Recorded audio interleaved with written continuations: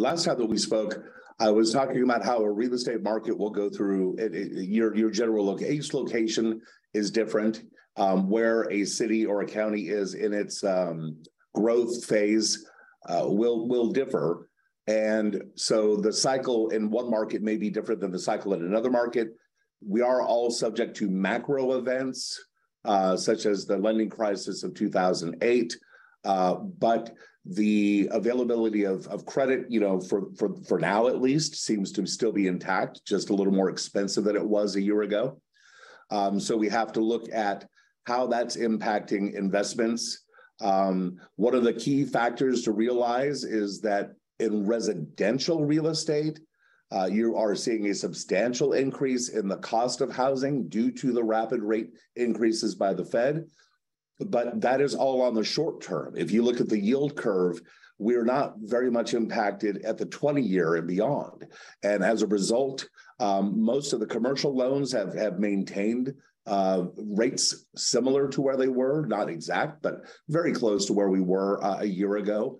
So, if you've got a good relationship with a commercial bank, and you've got a little money in their institution, and you've done work in the past, you can talk to them about loans that are going to be 5 or short, sub 5 on a 20-year amortization. So that really hasn't hurt us that bad. If you're in the office segment or retail, that's a different story. Depending on your market, you may be seeing substantial vacancy rates. But in my market, that's not the case. And I don't focus tremendously on the office and retail side of the commercial market. I focus primarily on the multifamily side. So my company, Reformation Asset Management, is a firm where we work with a smaller number of clients. Right now, we only have 27 clients. And our goal is that we manage their assets from the perspective of the return on equity that they have. So we place them into value opportunities as a broker, and then we have the property management arm. Then I have maintenance, and I have lawn care, and then I have a 51-person construction company with 2 general contractors, my own electrician, HVAC, et cetera. And then I have, the plotter and the draftsman and all of that under my roof as well. So we can go in and either develop raw land, or we can find an existing structure and then develop a remodeling plan for that structure to unleash value that's inherent in that opportunity. And we start off with some clients that only buy a duplex, but eventually we get to the point where, as the return on their equity gets into the single digits, we are leveraging them higher through the 1031 exchange in the density arena. So go from 2 units to 4, from 4 to 8, from 8 to 16, et cetera. And so the longer they stay with us as their asset manager, the greater we grow their wealth and their holdings. So that's in a nutshell what we do as a firm. I've been a broker since 1992.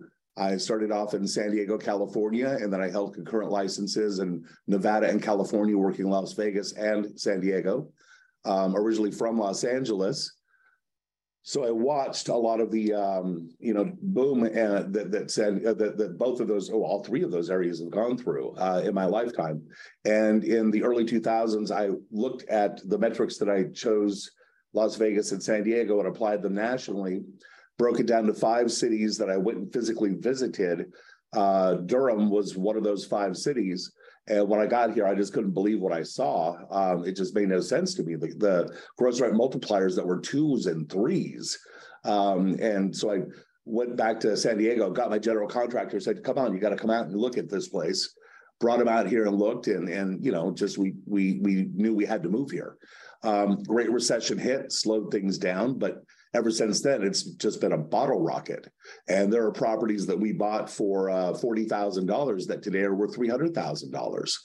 And the only thing that changed is the neighborhood. What I mean by that is the median household income of the neighborhood is what changed. So what that boils down to is jobs. So first and foremost, when you're looking to invest in a community and you want to have a return that's going to, be outsized, you want to see wage growth that is coming in from people moving to the area for high-paying jobs. And Durham was lucky enough to have announcements from Meta, Google, and Apple that they were all opening offices in the Triangle here. So that was huge. We're the only city in America that had all three of them announce they were opening offices in that one place. Where are we at in the market is that there's just not enough supply. The builders were not building enough before the rates went up, and now that the rates are higher, we had issues. You had the pandemic, you had the commodities prices, now you have interest rates. So the builders are playing it cool, and they're just not producing a lot of supply. And the segment of the market that's been locked out the most during this rush to housing in the last several years is the first-time home buyer. They are having the hardest time back then and now trying to find a home. Before, because the earnest money and due diligence deposits were so outsized that first-time home buyer just didn't have enough cash to compete. And now with the interest rates being pushed up and them on the residential side being affected by that, they're having trouble. And so we're going back to some of the tricks that we had in the early 90s, like our 2-1 buy downs, so that we're able to incentivize the buyer to purchase our product by offering them an interest rate that is paid down by the seller on the front end, so that for the first 2 years, they're paying an under market interest rate on their loan. And then at some point within the next 2 years, they can refinance that loan into whatever the standard rate is, which most analysts predict will be lower than it is today. All right, so that's a lot of stuff out of the way. What I feel has investment opportunity if you're in that situation, which is where you have job growth, you have wage growth, and you are looking at a supply of existing rental housing that has become outdated and therefore functionally obsolescent. We will look to acquire properties that are in that category. One project that we're bringing to the market this month is a collection of 6 buildings that had 18 units in each building for a total of 108 units that I acquired from 4 separate owners. Even though it's one community, there were 4 separate owners that owned. One had 3 buildings, 3 people had 1 building each. And so I had to assist my client in acquiring all 4 of those buildings and then go through the design process of converting these apartments into condominiums that would be attractive to a first-time home buyer, and still so amenitize them so that they feel like a home and offer the amenities that you would want in a condominium community, but do it at a price point that allows the buyer to purchase the property and have monthly payments all inclusive that would match what the median rent would be for the same product. So it's kind of, it becomes a no-brainer for my buyer, right? They walk through and they go, well, gosh, I can have all of this and I own it, or I can go pay the same amount of money and rent it. And that's what you want to do. You want to create that situation where the buyer says, why would I continue to rent? Unless they're a very transitory individual, most people would prefer to build equity rather than, just pay the money to their landlord every month. Although I do appreciate the tenants that pay the landlords. So when you're looking for a property like this, one of the things that you really want to make sure that you're looking for or identifying is there any hidden upside to the property? So through the zoning and the use that is in law today versus what it was built, say, 50 years ago, is there the opportunity for me to add units? You might have a situation where the density when this property was built allowed for 108 doors, but now the density has increased because over the years, the zoning board voted for higher increased housing per acre.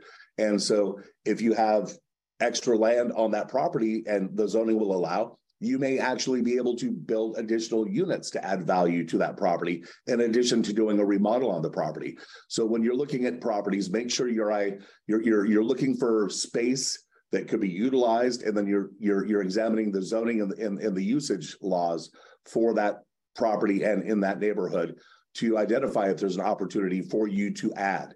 And you don't necessarily have to only be adding apartments or condos.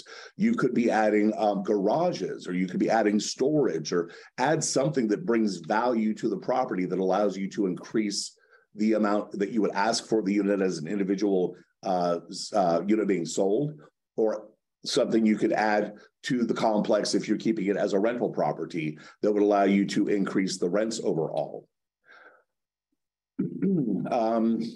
You also want to make sure that when you're purchasing a property, whether it's going to be, especially if it's going to be for condo usage, that you want to make sure that your zoning will allow, or your planning department will allow for you to go through this process. There are rare instances where you might run into a property that is capped because of some affordable housing mandate that was assigned to the property. You want to definitely, take that into account if you're trying to do what I'm discussing, because if there were certain percentages of units that had to be offered as affordable rental units, if you do get the authority and the nod to convert them to condos, you will likely have to offer some of those condos as affordable units to individual buyers. And so make sure that you have that, as a talking point is as you're going through the planning and design of the property, so that when you have to talk to your planning and zoning board at your city level, you can offer that, or at least be prepared to answer questions if they ask you. Loan terms, again, for the buyer, we can offer incentives that will provide them with a low barrier to entry from the monthly payment perspective, but they still have to qualify at the actual rate. So, make sure that when you're, again, developing your pricing plan, you're putting it at the midpoint where you're going to achieve the highest number of interested parties. So for my payment's going to wind up being about $1,650 a month. And that is something that a person making $70,000 a year, or two people making $35,000 a year, can afford. And $35,000 a year in my area is, an assistant manager at Forever 21 and a barista. So, it's not like we're not picking up a huge part of the market. We've got a lot of opportunity for buyers. And that is, again, the segment of the market that's been left out, shut out. So I think that if you are looking to invest in something that will have a large buyer market and only improve as rates decline, I would suggest finding properties that you can identify that you can turn for whatever your budget is based on your area, and then re-offer that to the first-time home buyer. I think that there's just a lot of people out there. And remember this, we had interest rates at never be seen rate, low rates, just they were crazy. I've got a 2.25 on my house, and I don't want to give that up. Well, how many other homeowners are out there that are sitting at that 2.25 to 3% range that don't want to give up that price, that rate? So they're really struggling with whether or not they even want to move up. So we're dealing with a market right now where the only sellers really are people that have to sell. They're being relocated. There was a death. There was a divorce. Some life change is occurring that's causing them to sell. But unless they find just like their absolute dream home, they don't want to give up that great interest rate. First-time home buyers are not locked into an interest rate, so they're not giving anything up other than their landlord. So they're the market that I want to go after right now. Why fight? The old saying is you can lead a horse to water, but you can't make them drink. Well, you know what? Just look for thirsty horses. And right now, those first-time home buyers are thirsty. They're looking for a product. They want to stop paying rent. Rent has been going up like crazy for the last 5-6 years, and they're tired of it. I pretty much, that's where I'm going to end it right there and let you guys start asking some questions.